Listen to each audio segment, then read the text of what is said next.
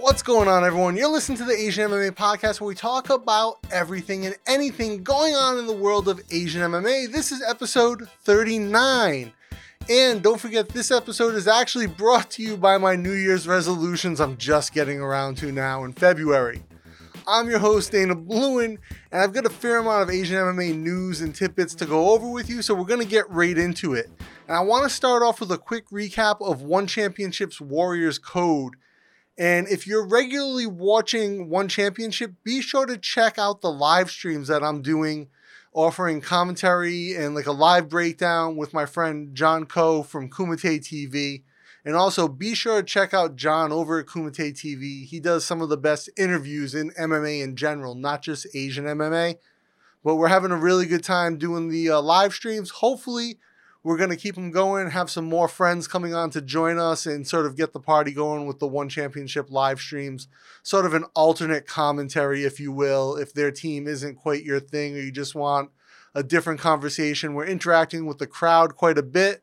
They're giving us comments, we're answering questions, getting feedback, and we've got some great people who join us every event. So if you want to be part of that, come over to the Asian MMA Podcast YouTube channel. Links in the show notes, links in the description, and check it out. Be part of the crew with us. Now, this was a pretty good card overall for One Championship. The main event was a title bout that saw Petch take home the strawweight strap for Muay Thai. Now, because that was the main event, this event was in a ring and not a cage, which I am not a fan of. Anyone who's listened to the Asian MMA podcast for a while, who's watched the YouTube channel, knows I do not like the ring. I much prefer the cage, and I would much rather even see Muay Thai and kickboxing be held in the cage. I really like this circular cage. It's big. It changes the dynamic a little because you don't have the same corners that you get with the octagon. So it's an interesting cage, and I wish they would use that all the time and never use that ring. I really dislike the ring. I think it's unsafe, and I think it makes a disadvantage sort of medium for MMA, in my opinion. Anyway, in the co-main event, we had Reinier de Ridder take a unanimous decision over Leonardo, and that positions him to be the top challenger for Aung La's middleweight strap. That's a fight, of course, I want to see. Anytime you're going to put Aung La up against anyone, I want to watch it. If you didn't see him absolutely just demolish Brandon Vera in their light heavyweight scrap, that's a fight you definitely have to watch. It was a great match. Aung La looks better and better every time we see him fight. And honestly, I think the really only good fight for him at this point is probably in the UFC. I'd love to see him fight Adesanya at middleweight, or even fight John Jones at light heavyweight, just because I think he's at that level. It feels like he's at that level, at least watching him fight in One Championship. And I would love to see that next tier for him. Now, another action on the card, we had Laurie Lapicus. He made easy work of Marat, actually. And I was surprised by this. He got a first round submission win, and I didn't see that coming. You know, I thought it was going to be a good fight. I thought it was going to be competitive. I didn't think it was going to be a first round finish, and that was surprising to me for sure.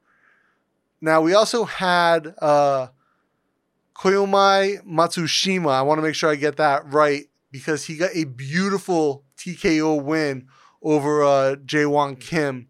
And I mean, it was Kim looked powerful that whole fight. Kim looked fantastic, and Matsushima he made it work in the third. He got that knockout, the TKO, and it was really good. Now, one of my favorite fighters was actually on this card, and that was Sonoto, and he earned a unanimous decision over an okay Neural Fikri. He did all right in the fight. I mean, he didn't do horrible, but I mean, Sonoto's just a beast. He's the Terminator for a reason, and he went out there and he got it done. We had one woman's bout on the card, and it was Itsukai Hirata. I want to make sure I get that right as well. And she got a third round stoppage over Nyreen Crowley. Now, Itsukaka, she looked really good in this fight. She looked fantastic. She was very, very dominant. And it looks like she's taken a bit of a page out of Stamp's book, because we saw her do quite a bit of dancing and sort of try to put on some showmanship between rounds. And I'm not sure. It didn't feel as authentic to me as when Stamp does it. When Stamp comes out, it really looks like she's having a good time, like she's really enjoying it. And when we were seeing Itsuki do it, it felt a bit contrived. And also, let's be honest, the Isuke dance doesn't roll off Michael Chiavello's tongue quite as easily as the Stamp dance, which he loves to scream every time Stamp comes out, which, again, just ups the energy of the entrance, and it's all very fitting. Maybe she's angling to try to get a fight with Stamp, which would be very interesting. Stamp is an absolute monster, and she's still on the come up in MMA. She has some very big holes in her game, especially on the grappling side. We've seen them improve, but they're still there. So Isuke might be a good fight for that, to let her develop a little bit more at a higher level. That would be interesting, to say the least.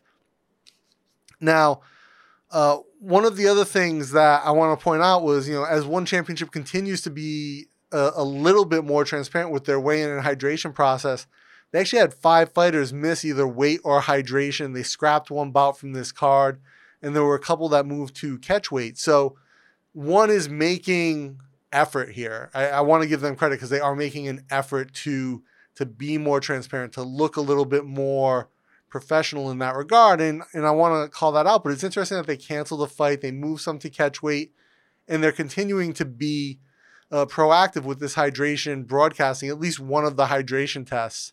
And actually, it was funny. I forget who the fighter was, but when I was watching the hydration stream, one of the fighters, their urine cup was on the table, and it was like almost like a dark brown. And I was thinking to myself, I was like, no way this fighter passes hydration. And it looked. I mean, I can't judge, but just looking at the color, it looked like he was very dehydrated. And the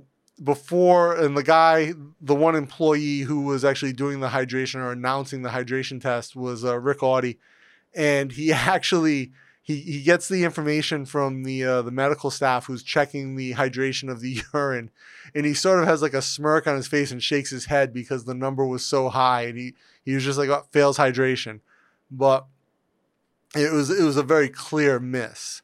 But I want to give them credit for going out and showing that. I'd like to see them do all the hydration tests, all the weigh-in sort of live streamed, and just sort of take away any doubts we might have, any reason we might have to call into question some of the process. I'd love to see that. But they're making progress. I want to give them credit on that. One Championship has also announced that they'll be holding tryouts for One Warrior Series in Japan on March 8th in Osaka. Now, without doubt, One is looking to boost the numbers of Japanese fighters on the roster now that they're holding shows in Japan on a fairly regular basis. They want to have those local fighters. That's been a big part of their plan in every market they go to. They want to have local fighters, or as they're so fond of saying, Asian superheroes, real life superheroes.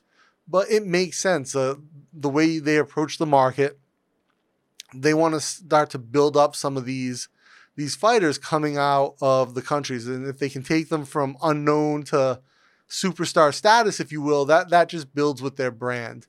And, they've had some hit and misses. Rocky Batol, who came out of OWS, he's not had the greatest start, and he had some sort of issues with One coming off the show onto the main roster. But then we also saw that Ali Mohammed, who is an Iranian fighter based in Asia, he's come off, and I'm excited to see Ali fight more in One Championship. I think he's one of the guys who has a lot of potential. And there's been a few others, but that's sort of the path that they're going through. And even Stamp, I remember Stamp was at the Bangkok OWS tryouts, and I was there. I saw her try out. She looked amazing. And, she kind of sort of skipped that whole system, though, because of her prowess in Muay Thai and kickboxing. But it's exciting to see some of the fighters who are able to come through that system and get a shot. I really like that.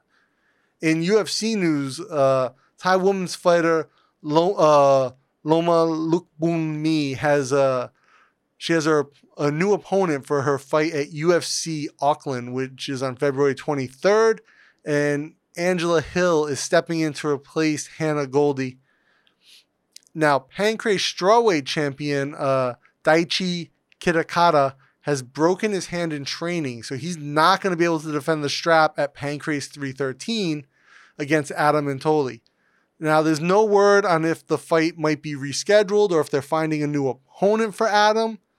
We'll see what happens. I would like to see them just reschedule this fight because it's one of the ones I'm kind of excited for. I'd like to see this maybe pushed out, but we don't know the extent of the hand injury, so it's kind of up in the air. I also don't want to see Antolin on the shelf for an extended period of time just because, I want to see him stay active. He's an exciting fighter to watch.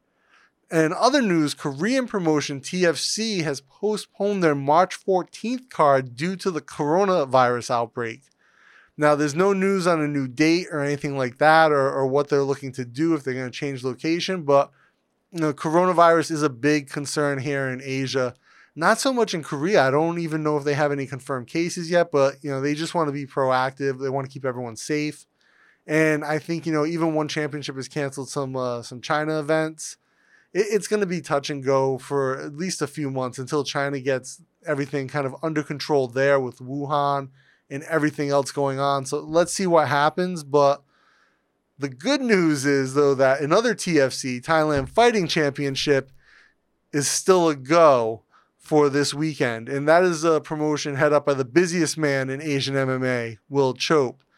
And that's going to be Thailand Fighting Championship 4 in Phuket. Certainly a card worth checking out. I believe they're going to live stream it on Facebook. So find Thailand Fighting Championship on Facebook and check that out. And that's all I have for you guys for today. To stay up to date with all things Asian MMA, be sure to subscribe to the podcast on iTunes, Google Play, Spotify, Stitcher, YouTube, Facebook. I'll have all the links in the show notes. Check it out.